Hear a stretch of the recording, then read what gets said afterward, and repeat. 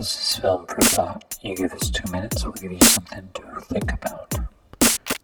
Ruben Fleischer, who directed Zombieland, returns to helm Venom, the Tom Hardy superhero, if you can call him that. It's a very complicated film, Venom. If you know the character from the Marvel Comics, he's actually a symbiote who invades Spider-Man, and he essentially takes over and makes people sort of split personality, so they are both the sort of alien form and themselves. And so what we have here is similar to what we had with Split, the James McAvoy M. Night Shyamalan film last year. We have a character who is playing multiple characters, and Tom Hardy's playing himself. He's also playing a evil sort of alien form who then becomes less evil. A very complicated film, takes place in San Francisco.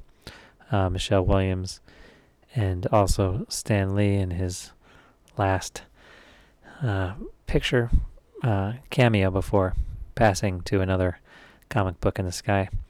What we have here is a film that is incredibly CGI'd, which is to say almost most of the film is animated beyond all belief, and so it's sort of schizophrenic, much like its character, in that the film has half of the film is sort of a brooding, depressing story of a down-and-out journalist who is ousted by a billionaire, the wonderful Riz Ahmed, who's developing a bio sort of Genentech-like situation in Marin Headlands, and Eddie threatens to expose that, gets fired, loses his girlfriend, loses his job, and then slowly starts to lose his mind because he ingests this alien who starts to cause him to do bad things, including bite off the head of people.